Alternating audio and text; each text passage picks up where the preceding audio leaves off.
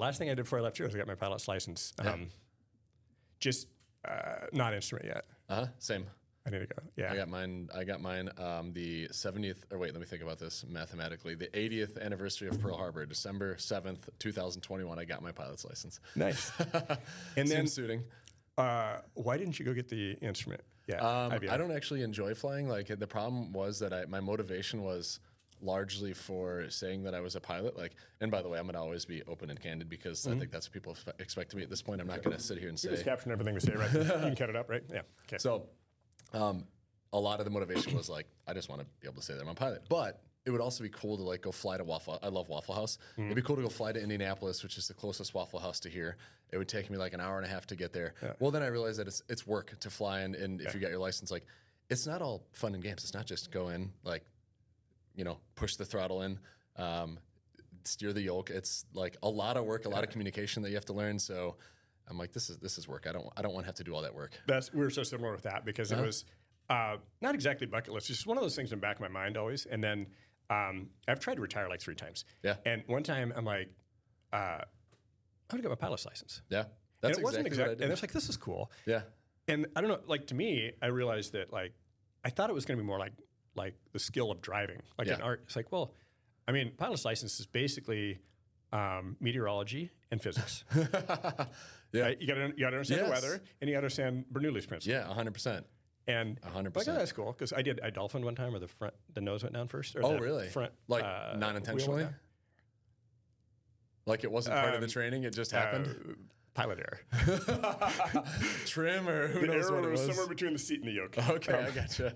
So, and then a dolphin spit. Yeah, but like also interesting. And then same, it realized, okay, this really is a plane's a time machine. Yeah. Right, compressed time, and that's cool. But if you got to do pre-flight. Yeah. And then that's 15, 20 you're minutes. on it, and you got to pay attention. Although it's still something that I'm gonna finish and get an instrument and that's good.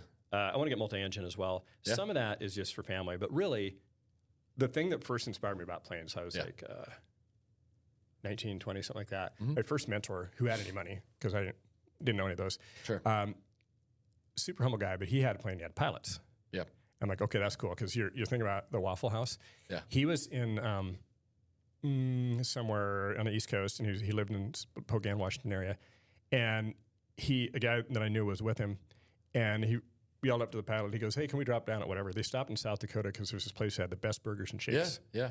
I'm like, now that's cool. Oh yeah, and we flew to Janesville from DePage, and we got the what they call the $100 burger because you have to pay for the plane rental and all that stuff. So it's neat. Like conceptually, it's neat. But then when you're like, I have to go do 15 minutes of pre-flight, 15 minutes of taxiing, deal with significant amount of communication in the air. Yeah. The fear of there's not a fear of landing, but private pilot is significantly less safe than driving, and driving is not totally safe. Yeah. And they don't even keep like full data. Like everything you read online is a guess on fatality per. But everything I read is like, yeah, you're a lot more likely to die in a plane, a private single engine plane, than you are in a car. So some of that weighs into my head, and it's just I think the ending of a car wreck is different than a plane wreck.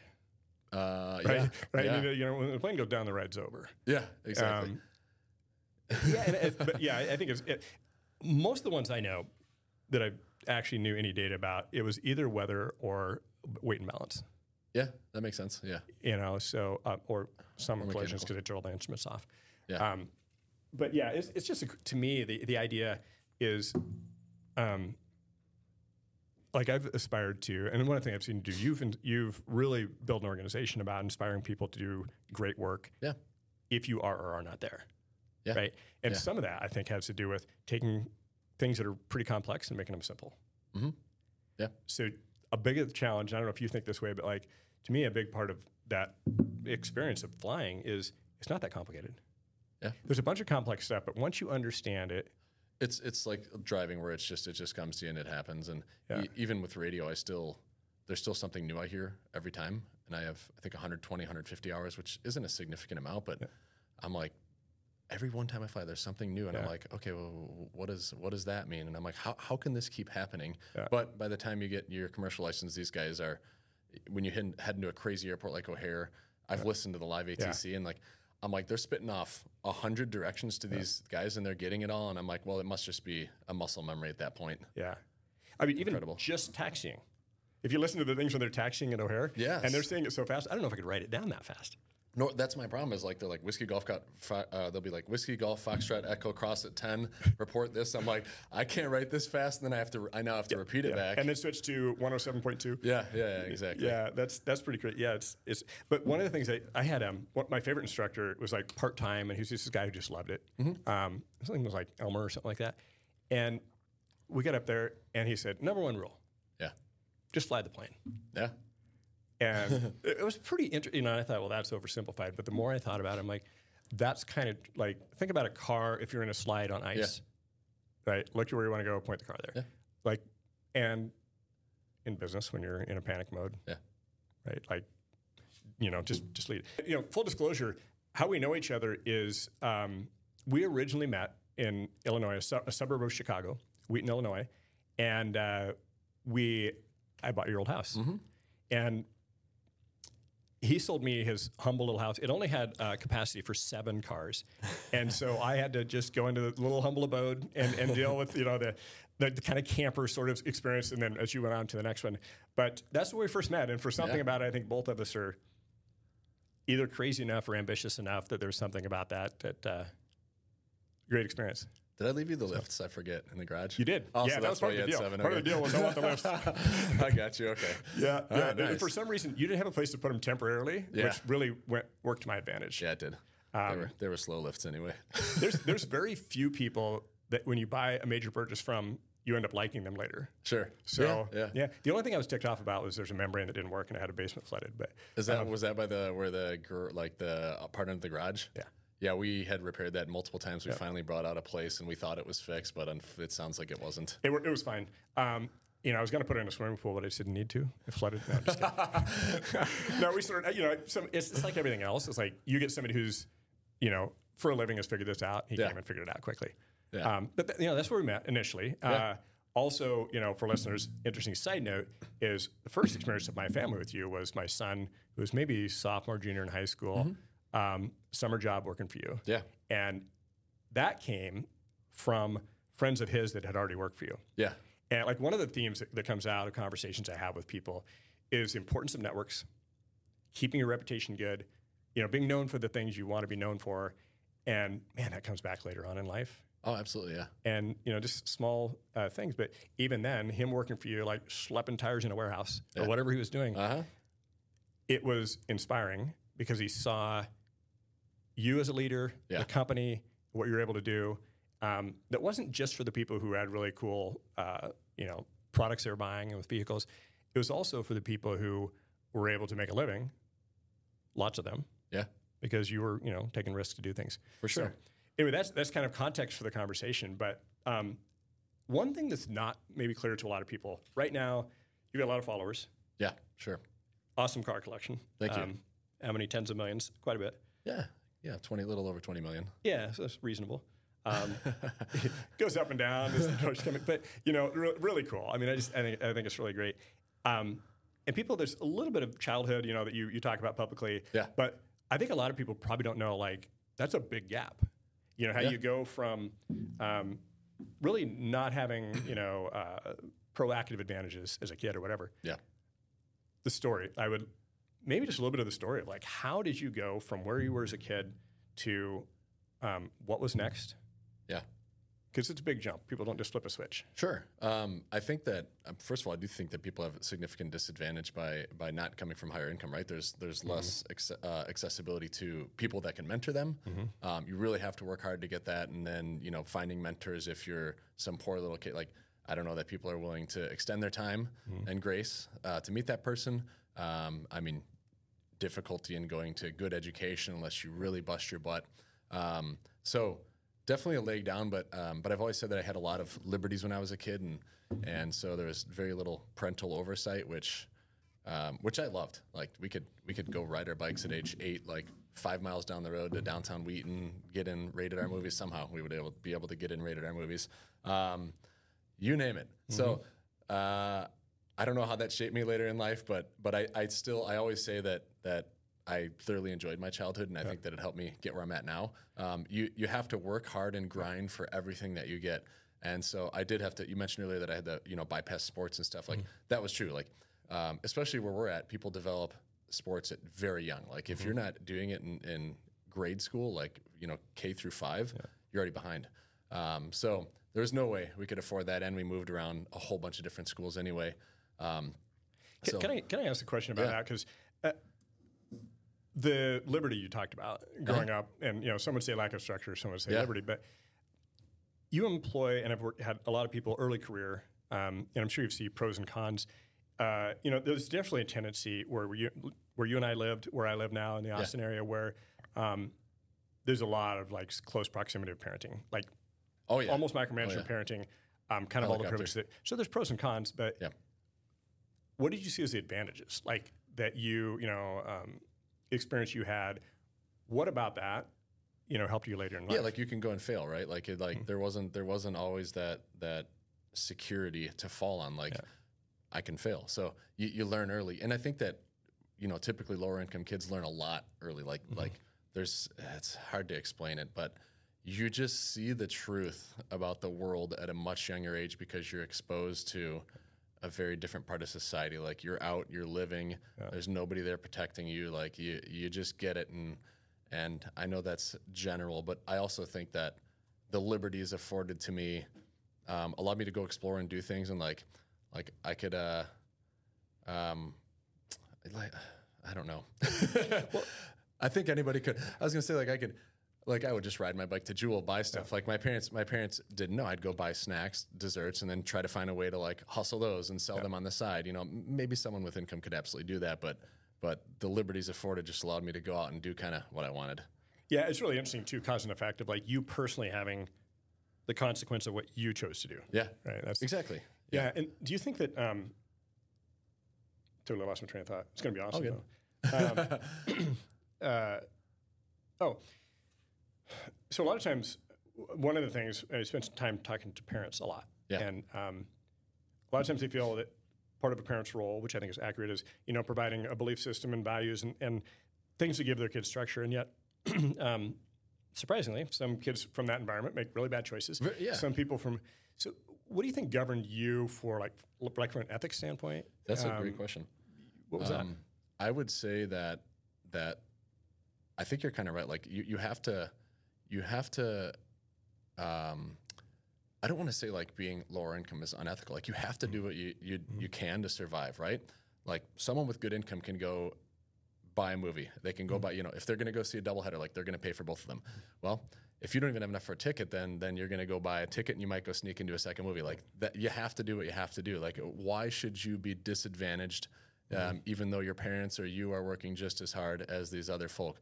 So I'm not saying go steal from a grocery store. I think that's a different line to cross than, maybe it's not. To me, it's a slightly different line. But I think that even like, getting into the carnival, like I was 10 years old because 10 and under was free. Even when I was 13, I was 10 years old getting into the carnival. And that's just the way that it was because I wouldn't go to the carnival if that wasn't going to happen. The DuPage County Fairground, which I'm sure which I'm sure you're familiar with. You got to remind me what the initial question was. So, my mind goes on tangents. So what did you use to govern? Because there's always there's this area where you have to make a decision on your own of right and wrong. Yeah. So it's weird because mine was in reverse order. Like that was the mentality when I was younger. It was you do what you do to survive and try to live as normal life as possible, but that requires some of that. So usually it's kind of the flip. I think that as people are younger and they're raised by good solid parents, like they start out moral and then they get corrupted by the corporate world. Where I was very much the opposite. And I wasn't like a bad kid. I didn't do great in school. I didn't like lie profusely, but as I got older, got wiser, I just realized that being open and honest, and especially with my kids, like they no matter what I say, like they have full trust in what I say because I've always been open and honest with them. Just being honest, especially to our consumers, our customers, like if you screwed up, just let them know. It's going to hurt you in that conversation, but long term, I think it's better for the relationship and it's going to bring people back. So it was more just making a personal decision that is the world that I want to live in. It is weird to lie. It is weird to do anything outside of that realm. And so I hate to say that. I would say, if anything, my childhood put me at a disadvantage for that. Yeah. It's just, you mentioned like you try to project yourself as an it wasn't ethical, but like your character is very important. And like, I don't try to like my goal is not to project myself as a positive character. It's to achieve that just by being honest and upfront and always just giving people, the right answer about just being truthful and ethical. I mean, that's interesting. I heard a guy speak. This is, I think it was right after like the Enron scam, some sort of ethical thing in the corporate world. Sure. And one of the top leadership authors, John Maxwell, speaks, writes a lot of stuff, and he was asked to do a series on business ethics. Sure.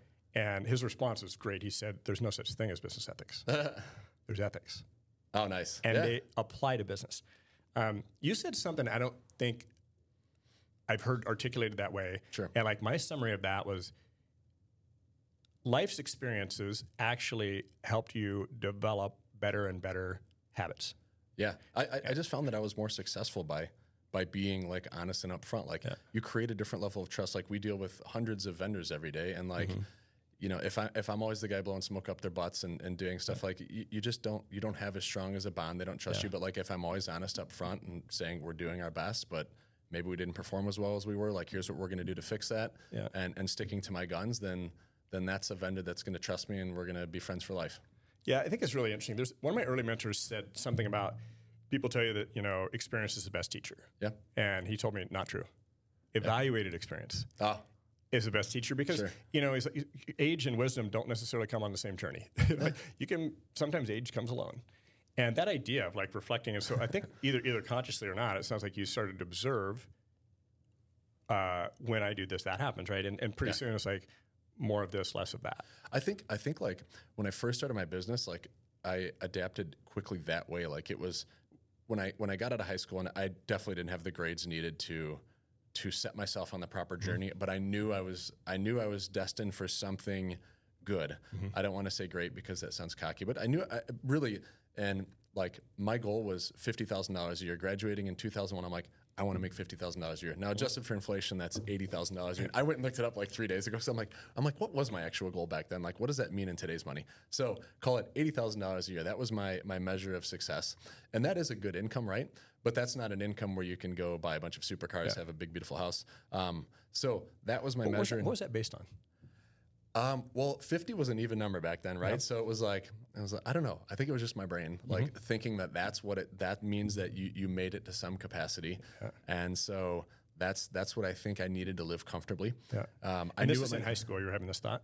Or after high school? This was in high school when I formulated this, and I knew what my dad made. I knew what my mom made. I knew combined they were making less than $50K combined. I think they were making probably in the 40s, and that's hard to live with 4 kids in the house and 2 parents on a $40,000.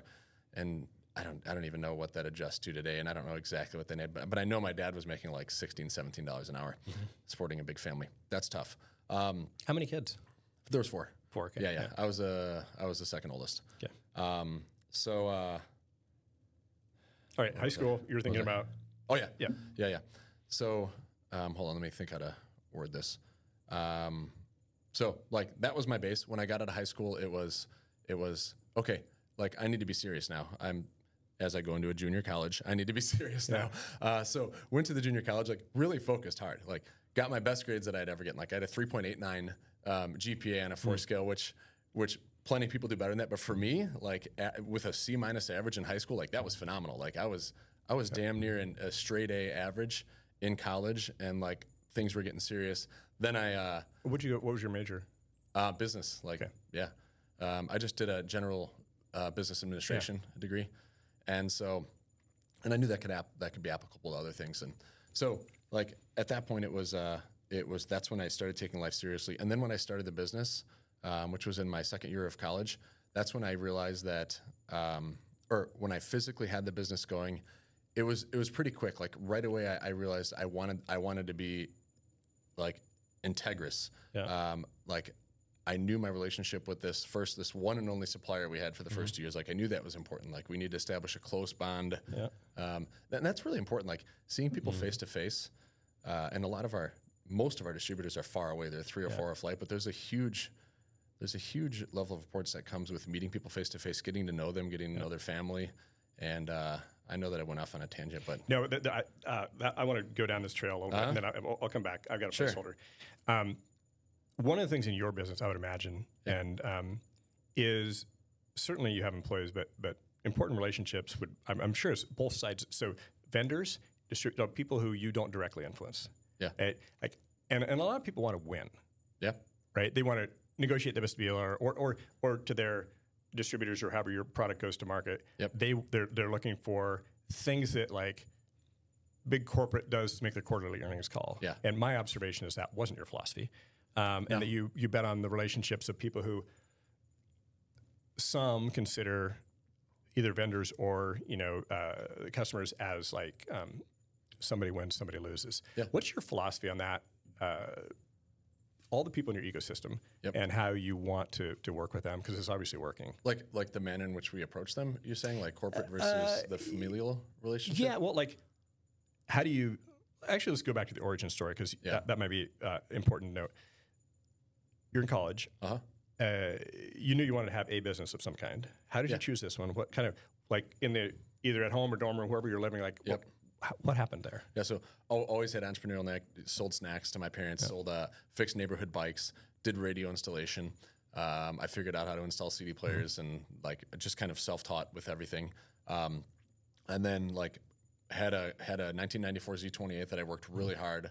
I'd already been working 5 years at age 18. So worked really hard, financed this, put 16-inch wheels on it, bought from local Firestone. Typical Steve fashion is immediately going and wanting bigger and better. So I wanted 18-inch wheels like months later. Looking up online, there was, shopping online this time instead of Firestone. I don't know if eBay was, I think I just decided to go online for whatever reason. And it was a great decision. So seeing all these wheels listed, I'm like, okay, cool. These are like $500, whatever the price was. I think it was around that. And then at that moment, I'm like, why am I buying these from a Firestone? Like, let me just Google this manufacturer, see where they're located. And they happen to have a distribution point right in Elk Grove Village, which is like 30 minutes away from us, and in Wheaton. And so I called them. They rejected me immediately. They're like, no, you have to have a business license, blah, blah, blah. So called them the next day. I said, hey, this is Steve from Firestone. What's my price on this 18-inch wheel?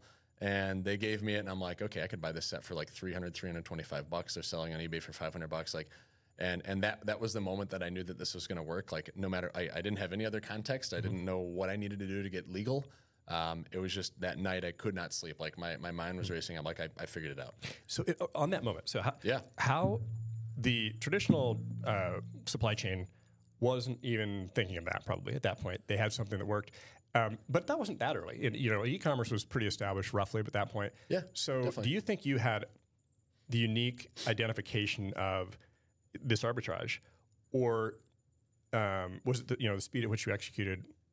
It was. You're right. There were already people doing it on eBay. Now you always have to have some kind of differentiator, right? And this and selling goods that aren't yours, I think, is one of the toughest things to be profitable at, especially in the drop ship world that it is now.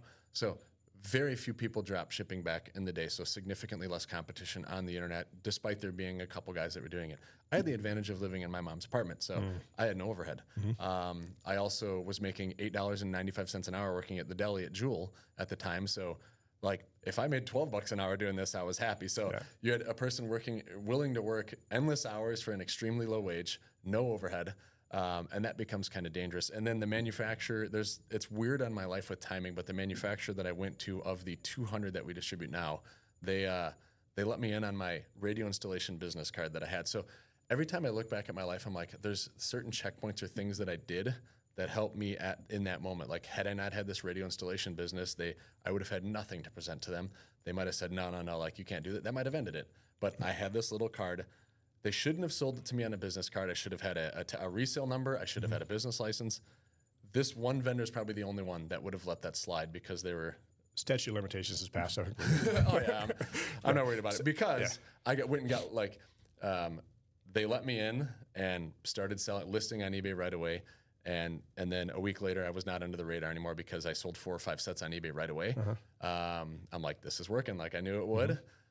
Even though I might have made, $2,000 or $3,000, maybe $4,000 that first month, like that was way more than I was making at Jewel. So a week into it, they're like, yeah, you need a business license. Like this isn't, we thought you might buy a set and never appear again, like for your personal vehicle.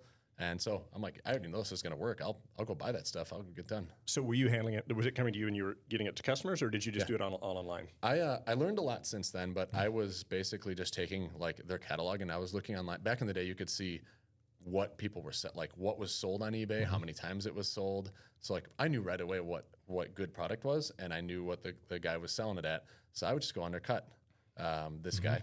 And it's weird when I think back at like I was shipping from the post, like I was doing things all wrong. Like you don't ship from the post office. You go to UPS, you bundle wheels, you add protection, you offer upsells. But like I knew none of that. But like I figured it out quickly along the way. And so yeah, we were just listing what they had on eBay, selling, going and picking it up with the customer's money, keeping the difference. I didn't need any cash.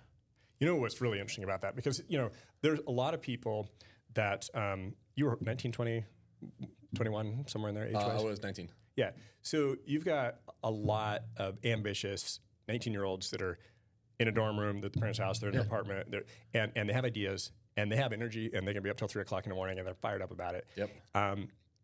But a couple of things you said that like really interesting that I see over and over again with entrepreneurs. Yeah. One is it was a product you understood, at least you enjoyed. Like you heard about it, right? It wasn't just like, loved aftermarket stuff. Yeah. Yeah. And you did enough market validation, you would call it today probably, but like you knew that there was a seller and there was a buyer. Yeah. And that you could make that probably happen more efficiently than someone else. Exactly. The other thing that's interesting is there's a relatively new platform. 10 years prior, you wouldn't have had a place to sell it. Yeah. Like without an eBay or without a Craigslist or whatever it would have been. Exactly. Proof of concept. Like one thing that's really cool, I think, in the world today is like just what you did is easier and easier, right? Because there are a bunch of free platforms. Yeah. And the scrappiness of what you did is very interesting. And so that I look at, okay, you identified there's a marketplace. Yeah. There's a product. I know it. Risk of failure was time and effort. Yeah, it was almost nothing. But you capitalize on it. And the other thing that's really interesting is that business is probably one of the top businesses in the space, competitive wise. Like our business for wheels and tires. Yeah, I think Tire Rack is like internet presence. I think Tire Rack is bigger than this, and I think as far as wheel sales go, I'm pretty sure we're number one in probably the world for aftermarket wheel sales. Okay, so this is awesome. Yeah. You're scrappy trying to figure it out.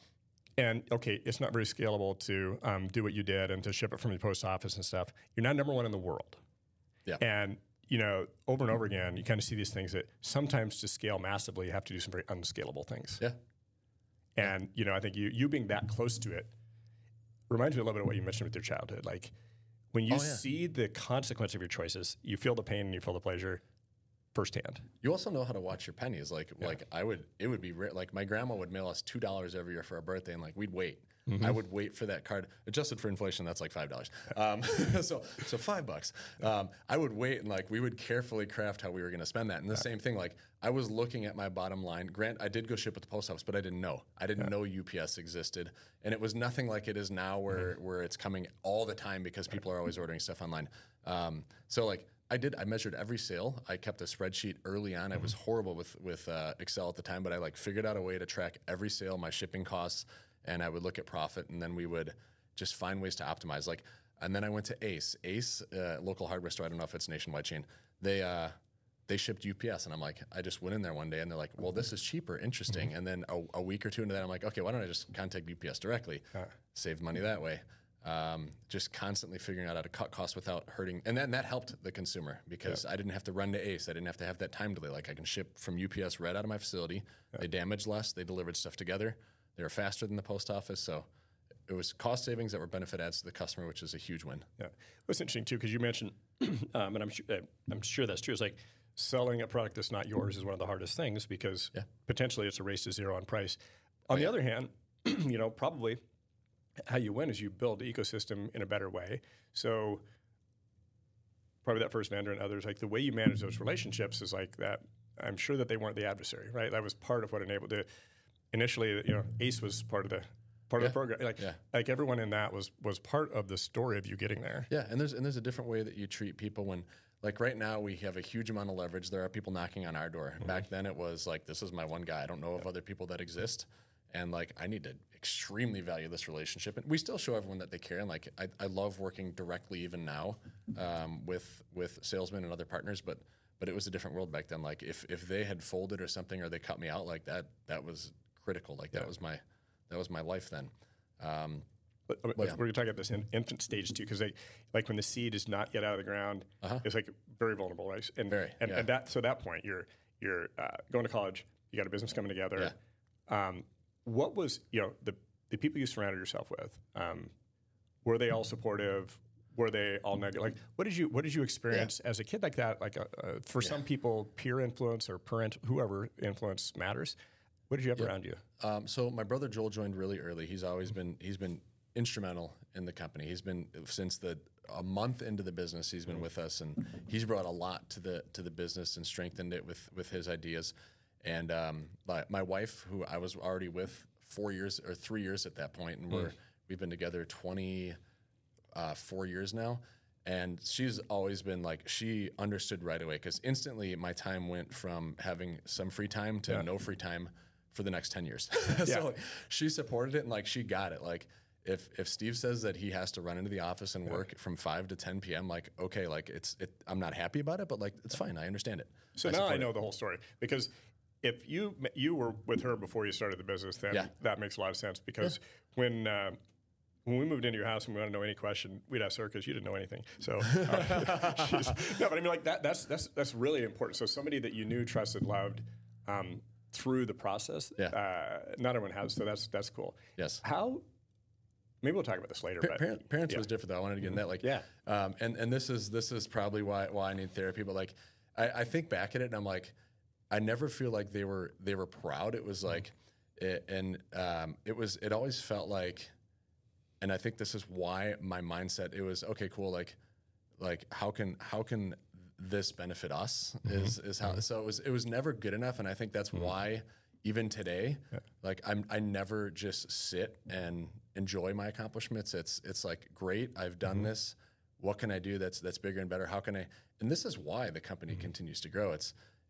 I'm never going to sit back and just be comfortable. I'm always going to look for other opportunities to continue growing this. And I never really feel, I never sit back and I'm like, you know what, I'm just successful. Like I'm going to just ride the coattails of what I've done. And I still feel the same that I did in year one. It's just keep going, keep grinding. That's, what's your motivation now? Retiring.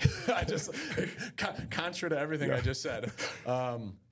It has now gotten to a point where like legitimately like, and I still feel the way that I did. Like I'm going to keep going until I go, but like I would love to go to a PE firm and get us to the valuation that I need to get us to, and sell and still retain some ownership, still be active for whatever the employment agreement is for it. But I don't want to be responsible for the success or demise of the company.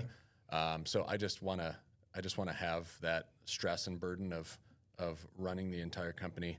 And we have plenty of other people that run the company too. It's not just me running the company.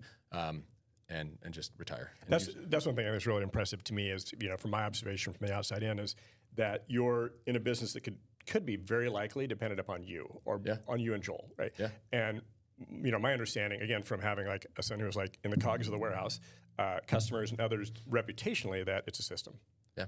Right. Oh, yeah. And I think that's, obviously, when you're raising capital, when you're looking to exit or whatever, is such a big thing for. I spend a lot of time evaluating companies. Sure. I get way too many pitches because I'm nice to say yes, and I'm mean to say no. But the pitches are really interesting, because when people talk about I, me, I'm like, okay, so I'm investing on this person. That's the evaluation. Sure. If it's the business, then it's like, that person's good because they would have put the culture in place. Yeah. But really, if they're not the crucial person, this is way more valuable business. Yeah. And that's my perception of the business is that. And we kind of did that. So we thought in mid-20, we're like, okay, this company's getting pretty big at this point, and we should probably step away and go hire a big C-suite. Yeah. And so we hired some guys that were very capable that worked in very big corporate, far bigger than what we were, and they did a good job. Don't get me wrong, but we came back in because what we as owners have is vision for the future, like, and like I worked in every sector, like even that year. That May of 2020, I had to go in the warehouse for a month, working from 5 a.m. to midnight because COVID wrecked our warehouse. We got stimulus checks that tripled our business in a month. And like you can't scale for 3x. How many orders were exactly $1,400? How many orders? Or wasn't it 1,400? There was some number. It's like $2,000 is the average ticket price. And but I mean during COVID, typical backlog was a day or two, which was like 300 orders a day. So we'd be 300 to 600 order backlog. We got like 5,000 orders behind. It was scary. Wow. Like and there were like trailers sitting out in the parking lot unloaded of product that were for customer orders that needed to be mounted, balanced, assembled. And I'm sitting in Florida actually the whole month of April, and the manager at the time's like, everything's under control. Like we're behind, but it's all measured. And then I get back from Florida and I walk in my warehouse. I'm like, oh my fucking gosh! Like it looked like an earthquake, shook everything off. You couldn't walk. There were orders lost everywhere. I'm like, I don't have anybody right now that can fix. There's nobody in this organization that can fix this. So the next morning I'm there at 5 a.m. and like this is what separates I think a lot of successful people from people that can't sustain a business. And like I'm there doing $13, $14 an hour labor for a solid month, getting this place organized and back on track. And that's exactly what happened. Like, so I worked in every facet of the company. I did customer service for the first 8 years.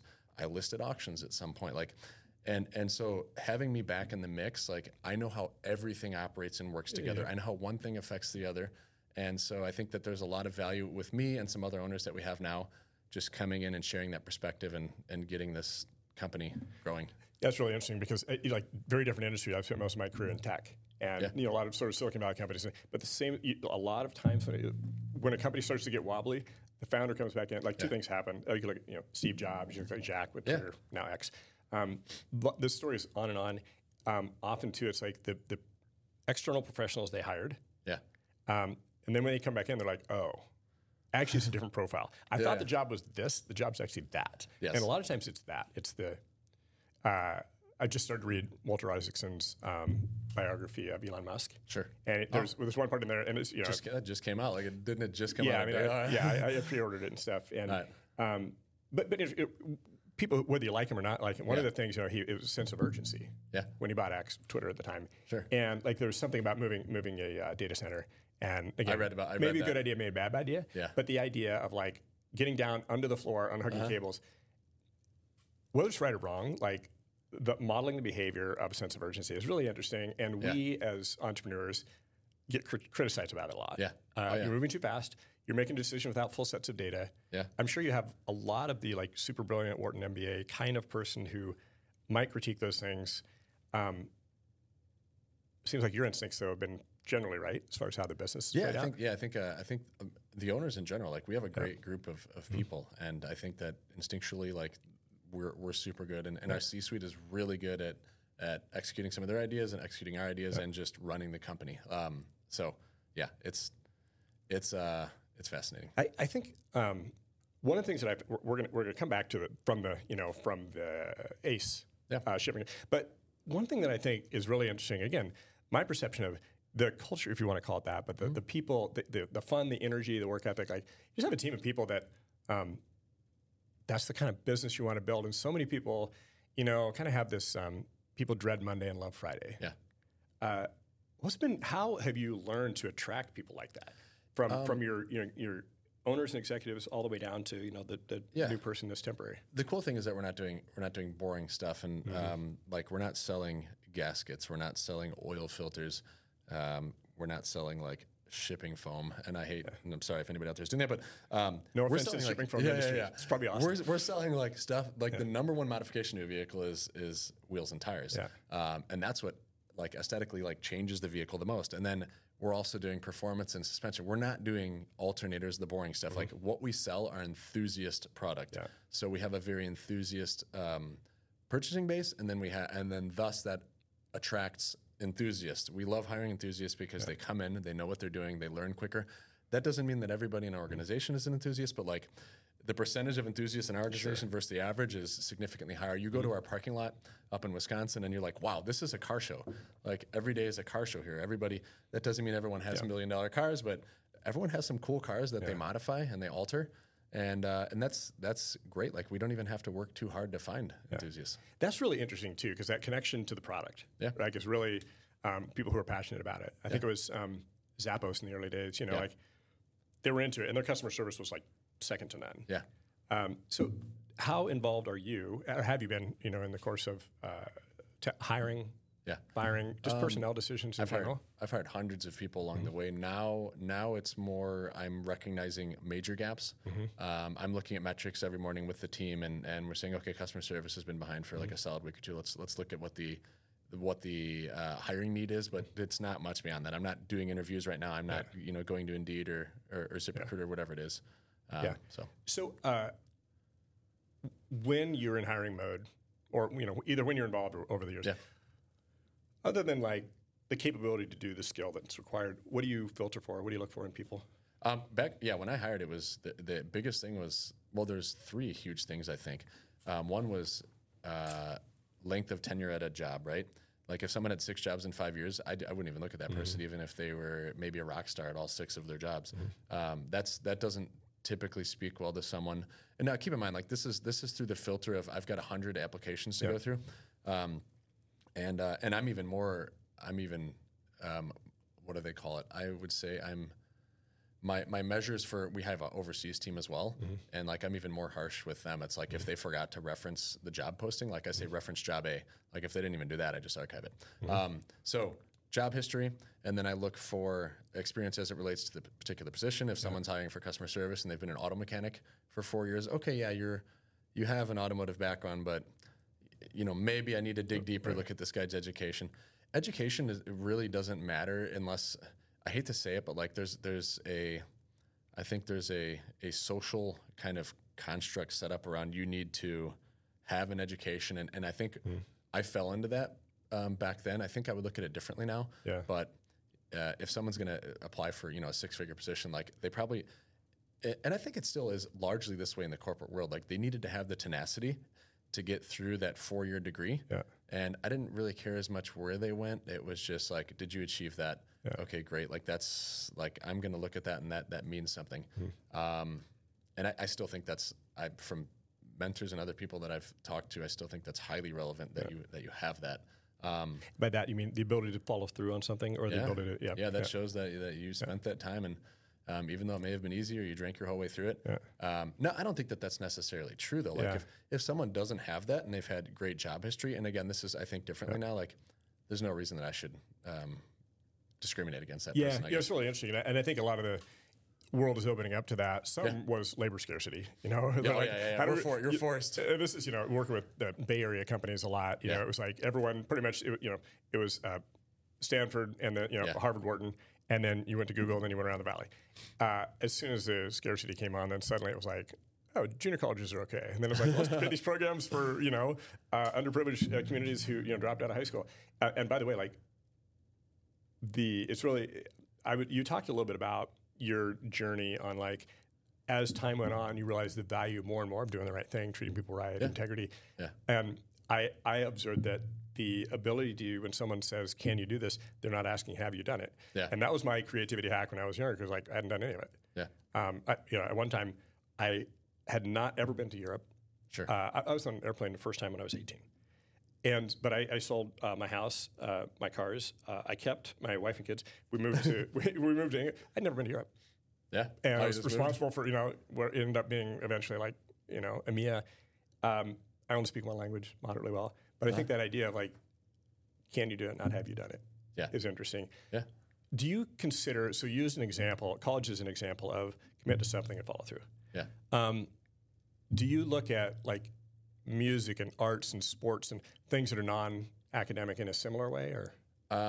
Like, do I, if they put that on their resume, let's say they're like an Eagle Scout, or I'm just thinking of examples of something where they, I don't, like, not really. It would be like, were they a yellow belt or like it was more applicable to the job? No, I did not look at that stuff. Now, keep in mind, I never went to school for HR or anything, and I haven't hired in like 8 years. So no. How much do you? How much of it was what's on paper? There's definitely a filter there. Yeah. But then once you're face to face with them, how much of it is intangible or? Kind of your impression of them. I think that's a big part of it. The way that they speak and carry themselves, and like there's people that I've talked to that were brief and concise, and like that can be good in some cases. But like a lot of times, I knew very early on. We're talking the first minute of a initial phone screening that this person wasn't right. Like they just lacked motivation in their voice. So a lot, like there's a lot of that, but I've also found that a lot of people that talk and hype themselves up, like that's all they are is hype. So it's interesting. I made a career essentially of leading sales organizations. Yeah. And that's one of the challenges with what I call outbound professionals, sales, recruiting, marketing, is if somebody's great at interviewing, it's probably likely they've done a lot. Yeah, sure. Some of the best people are like, they don't know how to interview because they've never done it. Yeah. I had a guy one time who hadn't put a resume together for 10 years. I'm like, that's actually great news. But like you said too, that the intangible, part about the energy, the conduct, the way in which they show respect, but not, what do you want to call it? They're not a yes person or whatever. And there are people that I've seen out in the wild where, like, I had a guy at Oberweis, a local ice cream store that you know about, but like, fantastic. I had a server, and like a few times where I'm like, this guy's really, really intelligent. He's treating me well. Like he's entering the order, and like even with drive-throughs, I'm like, they put the strongest person, and I have this experience from working at McDonald's. Like they put the strongest person at the order taking position in a drive-through. That's the highest volume. And that requires a great level of accuracy. Sure. And so like that's your strong employee right there. So like having good experience with some of these people where I've been like, hey, like, what are you making right now? Like, why don't you come and talk to one of us? And we've hired a lot of those people, and like we found extremely good success with those people. Now I'll still recommend people, and I'll usually use that kind of same filter. If I find like high level people that I know or that I've met through other people, I'll send them through, and like those are good employees. I've learned a lot now on how to just kind of filter out the bad and bring in the good, and that all comes with doing hundreds of interviews at that point, right? Yeah. But my favorite question, and it's cliche a little bit, but like it's catching them up, and it always seemed to catch them off guard. It was like, what would your boss tell you that you need to improve the most on? Some people were smart and they knew, like, I work too hard. Like I'm like, all right, that's cliche in itself, but that's where so many people where I'm like, okay, this guy seems like a pretty decent candidate. That's where so many people lost the job through the interview, that they didn't realize they lost their job right there. And it was a lot of them were like, well, I tend to I am a little bit on the slower side of the performance, or so, I don't like, all right, well, I'm not going to bring you in if you're the lower end of the metric hitting, then it's not going to happen. Or like I tend to chat too much. Or my least favorite one was like, the management and I don't seem to get along. I'm like, you can't have an employee in that is toxic or that doesn't jive well with management. So many jobs lost at that question, and a critical question to ask. Isn't it interesting how the way people speak about their previous relationships? All right, so I want to come back to something that's like a really interesting moment too, because we talked about the inception phase, we talked about the proof of concept phase with your business, and I just went right back here because I jump around. Put the two of us together, we'll probably never be able to create a straight line. And then so you now have sort of early phase, and what are some of just the key highlights along the way that either tipping points or acceleration points? Lots of tipping points along the way where if I didn't just do that one thing, like the business ceased to exist. Recognizing that eBay and marketplaces weren't a good thing to just solely rely on. So launched a website in 2008. 5 years. It took us 5 years, unfortunately, to realize it, but launching that website and diversifying and getting direct to the consumer without having to deal, because now 0.1% of our stuff gets sold on eBay. So it's where it was 100% up till that point. eBay changed their fee structure. It's just it's very different than it was back in the day. Assembling wheels and tires right around the same time, like differentiating ourselves. We had already, it had been a little stale. All we were doing was adding more and more wheels. We were like the first people in the world to mount and balance. I don't think people understood that they were getting a fully assembled package at their door. Navigating through the shipping. That's 65% of all of our orders are mount and balance and assemble now. Upsells, like figuring out that as we grow and scale, fixed costs increase. I'm not working out of my mom's apartment anymore. We need to find ways to add revenue on top of that. So, ceramic coating, adding tire pressure sensors, lug nuts, those are a critical part of the machine. Merging and acquiring a company called Elites. It was another eBay company. Granted, this was 9 years into it, but we had kind of everything but great programming capabilities. And so he brought Ryan over to Elites, who's one of the owners now, brought in an amazing ability to get us a database, get us tied to live active inventory, dynamically create listings on eBay. It took us 9 years to list 30,000 auctions by hand on eBay. He had us at $500,000 within 6 months. So that's awesome. Like he's dynamically creating wheel and tire packers, and it's all tied to inventory. I wasn't tied to inventory before. We would sell it and then find out it was back ordered, and then he's just pulling as stuff go out of stock. Launching customs offsets and Fitment Industries in 14 and 17. Those were very enthusiast-driven brands. Mr. Wheeldale was like, I don't want to call it the Walmart. It was just kind of the catch-all. There was no real brand identity. It was just like, come here to buy wheels. Where custom offsets was like, if you're a truck enthusiast, if like that's your scene, show trucks, off-roading, this is the place for you. Fitment was like the equal, but for the car world, the tuner world. And like, so custom offsets, Fitment Industries are the biggest brands that we have. Yeah. That's 75-80% of our sales now come through those two channels. And then merging, acquiring. So custom offsets, Fitment were not launched by me, but we were a huge part of those in the beginning. Partners that are now my partners did the branding and the web development. Yeah. We did the negotiations, fulfillment, customer service, mounting, balancing, shipping, everything.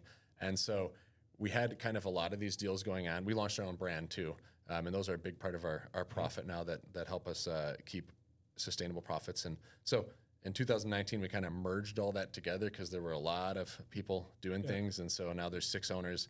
And that was a critical stage. That was when we started seeing, we were averaging 35% growth, and that's when we started seeing 50+% growth. And it's weird because I owned 100% of SD Wheel prior to that.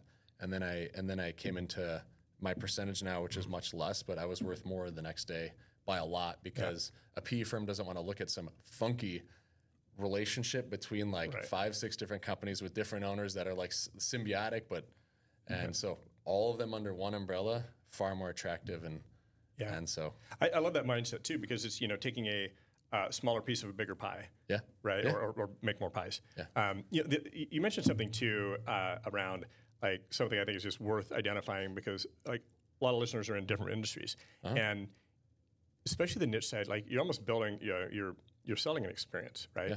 If I'm somebody who's like an off-road, that's a community, it's a cult, right? Yeah. And most of them catering to that is something that when you have a loyalist to a concept, like that's pretty awesome. Yeah. And so now, you fast forward through that, you're like one of the top businesses in your industry in the world. And you maybe predicted that when you're 19 years old. But on a personal side, regardless of the business itself, what were the real, with the business itself, what were the things that either you had to overcome or that were helpful? So you're in this stage where you didn't have a lot economically. Yeah. You just started grinding it. Yeah. You have a relationship that's continuous throughout all of this with your wife. Yeah. You're starting to build a family. Like I can feel that, like knowing you personally, that probably had a lot of stability. But I'm sure that there were either, what are those moments, if you put dots on the line, that were important personally? Let me think through this because I gave you more the business benchmarks where had we not pivoted, we would either be nothing or a teeny tiny business. I mean, like the consistent was my wife understanding and respecting like that COVID, that May of 2020 was the most pivotal moment I think for our business, and like we were near collapse at that point. But like I mean, my wife's support, I think, is pivotal. There are moments where I wanted to throw my laptop out the window because I was just working so much and like just her understanding like that's the way that it is. It's like it's hard to say that because it was always consistent. Like we haven't had like there was a moment where that first vendor we were with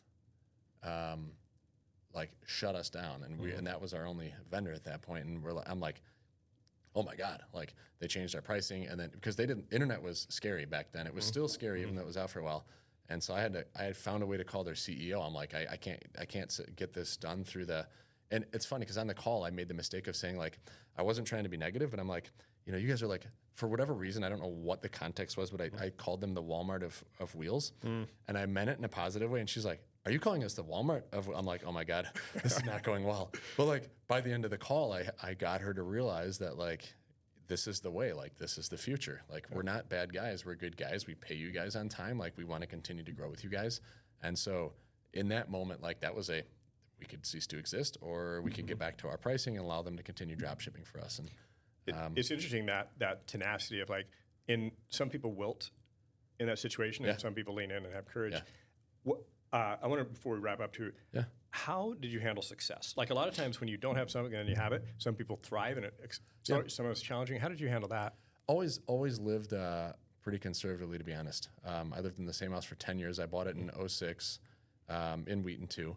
And so like I always lived relatively conservatively. That doesn't mean that I was frugal, but like I love to eat. So I'd still go out and dine constantly. I had a BMW M5, so like I could have went and got a cooler, nicer car. And things did fall off a cliff in 2018 when I just started living less conservatively. But like not like it was more about like using my income to help, like, I don't even want to say help. It was like enrich others. And that's part of our mission statement with the Hamilton Collection. But it was like, I want to give people experiences that I was never able to have. I want to take people out to dinner. I want to take people to Florida. I want to show my friends a good time and do this. And so most of it was through that. And then in 2018, one of the other owners had a Aventador, and he's like, just do it, man. Just buy it. And so that's what started the whole stupid collection that it is now. And like that was like what I was doing on crack, because people getting in an Aventador, that's like, I didn't realize how life-changing. It's a metaphor, not a literal crack. I didn't realize how impactful that was to people just getting in to sit and drive cars. So seeing that and how like there are people traveling now from New York to go just check out the collection. And I'm like, I wouldn't do that, but nobody with hypercars, particularly $1 million cars, is letting people sit in their cars and letting people drive them. And I've crazily let, a 16-year-old drive my Bugatti, and I thought I was going to die. But this is like, these are stories like, and I'm hearing about this through like, I'll meet a friend of a friend. He's like, oh yeah, I heard about you through like my cousin who you let drive. I'm like, that's just so weird. And it really impacts and it spreads. And so like, it's I mean, I know you said, how does it change? Was it the reaction you saw in people when you gave them that experience? You saw that. Did that give you like a bigger vision that you could do something with this? Like, I don't think I ever looked like, how can I make more money so I can enrich more lives? I think it was because I think it was more just the lack of parental patting on the back that gives you that, like, it was more the drive to just make more and more money. But I wasn't like, I want to make enough money to get a Bugatti. It was just, I want to make as much money as I can, period. And then I've just found that by doing that, you just get cooler things, you get greater access. And the Hamilton Collection gives me access. My favorite is access to other influencers and like celebrities. And that means even more than cars, letting my crew and friends and other people meet, very well-known figures, because I have this channel. So it's just happening. That's not the goal, but I love, and it's the greatest perk of having this income. That is the personification, especially because I love cars. Sure. That's, to me, the personification. I had an early mentor of mine who, he said, sometimes there's a strong perception in capitalism that a lot of people, entrepreneurs will use people to make money. He said, you want to really thrive, you use money for people. And that idea of like the people, I know, just having lived in a community, I think you had loaned some of your cars to Wheaton Warrenville South for, I don't know, it was homecoming, something like that. And by the way, if anybody's listening from Wheaton, South better than North. But no, but I mean, and those kids were lit. Like my kids were like in the ecosystem. So from that and their friends, and it was the coolest thing ever. And there's not like direct personal gain for that, right? It's just it empowers the community. I mean, there's personal gain. That was my school. It was my for sure. matter. But what I'm. But I would have said yes to any other school. It just happened to be the one that's there. But yeah, you're right. Yeah, and a lot of that's not like it's, hey, can you come to this charity car show? And I'm like, and I'm worn out, and I'm like, all right, we'll send a car too. We'll get it there to help you to bring your mission. I mean, that is like the goal of the channel. But at the same time, we can't attend 3 car shows a day every day. So yes. And a lot of people are like, wow, you spent all this money and it's just going out. What is the how do you monetize that, or how do you use that money to generate money for charities and stuff? So started the channel, we're talking about the Hamilton Collection. Yeah, Hamilton Collection. Started the Hamilton Collection about 2 years ago with the goal of like showcasing the hypercars and serving the mission of giving access to these cars, going to charitable organizations. The channel, technically it's for profit the way the corporate structure, but all the money that I make from it, my wife and I donate personally.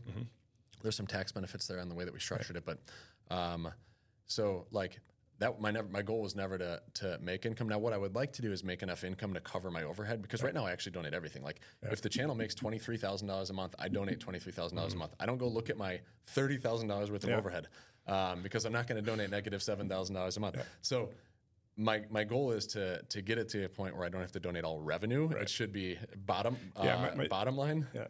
You get the gross versus net thing. Yeah. So that's the first goal. So I love the channel, and I think we're headed there. Like I'd love it to make $1 million a year. My expenses are $400,000. I donate the delta. That's still very healthy, great donations. But I think people have really resonated well because of my upbringing. The channel has grown. We're so blessed and fortunate the way that it's grown. But the upbringing, the fact that I'm already in the automotive industry, really helps. You have an entrepreneur that's actually in a vertical that all of these other people like, and the fact that we're sharing and being communal with the cars, lending out 8 of them for a prom. I'm sorry, it was a homecoming. I don't know what I would like. Now I think about that, I'm like, I let 17-year-old girls and boys go drive my cars on prom. And so like it's great because it's growing and we are earning more income. We're getting brand deals now.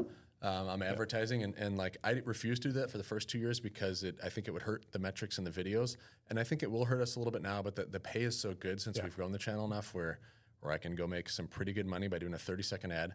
I'll scrutinize which ads. I'm not going to go advertise for something I don't believe in, but. Probably not any risk mitigation companies based on your willingness to do crazy stuff. But for real, no insurance company. Although I have, insurance companies. Yeah, you plugged somebody because they did you right on a show I was watching recently. So that's awesome, man. I mean, he said I changed this. He's like, you changed my business like by doing that. He's like, I have had 400 or 500 quotes from that, and those are lifetime customers. Yeah. But you know what's cool about that though is my perception is. You told the story, and we'll let people know where to go find you, and they can go find the story on their own. But you told the story, I think, authentically because you appreciated they went out of their way to serve you, right? To be insurance companies, a lot of times have the reputation of selling people things they don't ever want them to use, and so he did you right. Absolutely, you acknowledge that compounding effect, and I think that's one thing. Maybe I'll come for a close with that. I feel like, first of all, thanks for taking the time to be here. There's this life philosophy I've started to boil down from people that I've spent, like how people succeed. And there's like 3 things that I think there's a misperception from some people that success is bad and money is bad and entrepreneurs are bad and capitalism is bad. And I think anybody can do math can figure that's not true. That compassionate capitalism is an amazing way to empower people through economic opportunity. But one of the things that there's 3 traits that I think your story, like if you're writing a 3-chapter book, would probably fit well. First chapter is learn. Second one is earn. And the last one is return. And where the things that you do, it's like kind of the epitome of awesome for somebody who's into cars. Sure. That kind of cars. And being able to run that back into the community, theoretically, that you can inspire, if the seed is planted with Steve Hamilton, that is then nurtured and responsibly grown and not going off the rails crazy, but being able to, maybe to some degree, but being able to sow that into other people, that could be hundreds, thousands, whatever. It's how many seeds are in an apple, but the real question is how many apples are in a seed. Yeah.